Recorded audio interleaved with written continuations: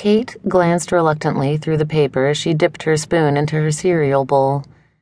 To say that jobs had been scarce lately was an understatement. It wasn't that she was picky, although her roommate would beg to differ. It was just the thought of going home every day smelling like fried food turned her stomach. Still, with her savings account running dry, she knew that she was running out of time. Her roommate Melanie wandered in, still half asleep, her white tank top clinging to her perky breasts.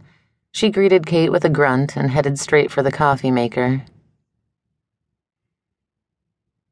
Kate knew better than to utter a single word to Mel before she'd had her first cup of coffee. She nodded an acknowledgement and went back to the employment section and her bowl of soggy cereal. The search for a job was as fruitless as ever. She'd either already dropped off her disappointing resume, or she had no interest in the job. Kate threw the paper on the table, daring to look up at Mel as she sipped her coffee. "Still job hunting, huh?" In response to Mel's question, Kate made a gun with 2 fingers and pretended to blow out her brains. "Just shoot me now, Mel.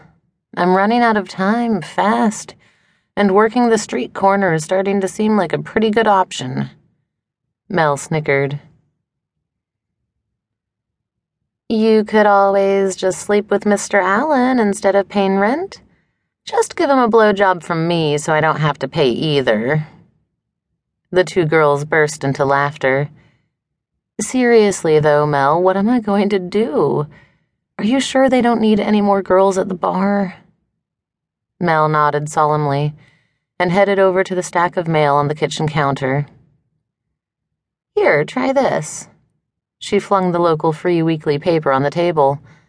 "Although you probably will find a job for the local corner listed in there." Kate stuck out her tongue.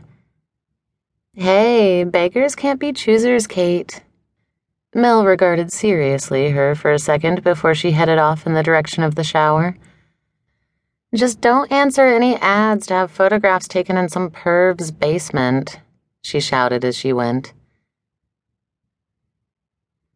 Kate leafed through the pages, filled with ads looking for models and the like. The pickings were slim here, too, but she finally spotted a small ad on the next-to-last page. "Night watch person wanted. 10 p.m. to 5:30 a.m. Must have vehicle and cell phone."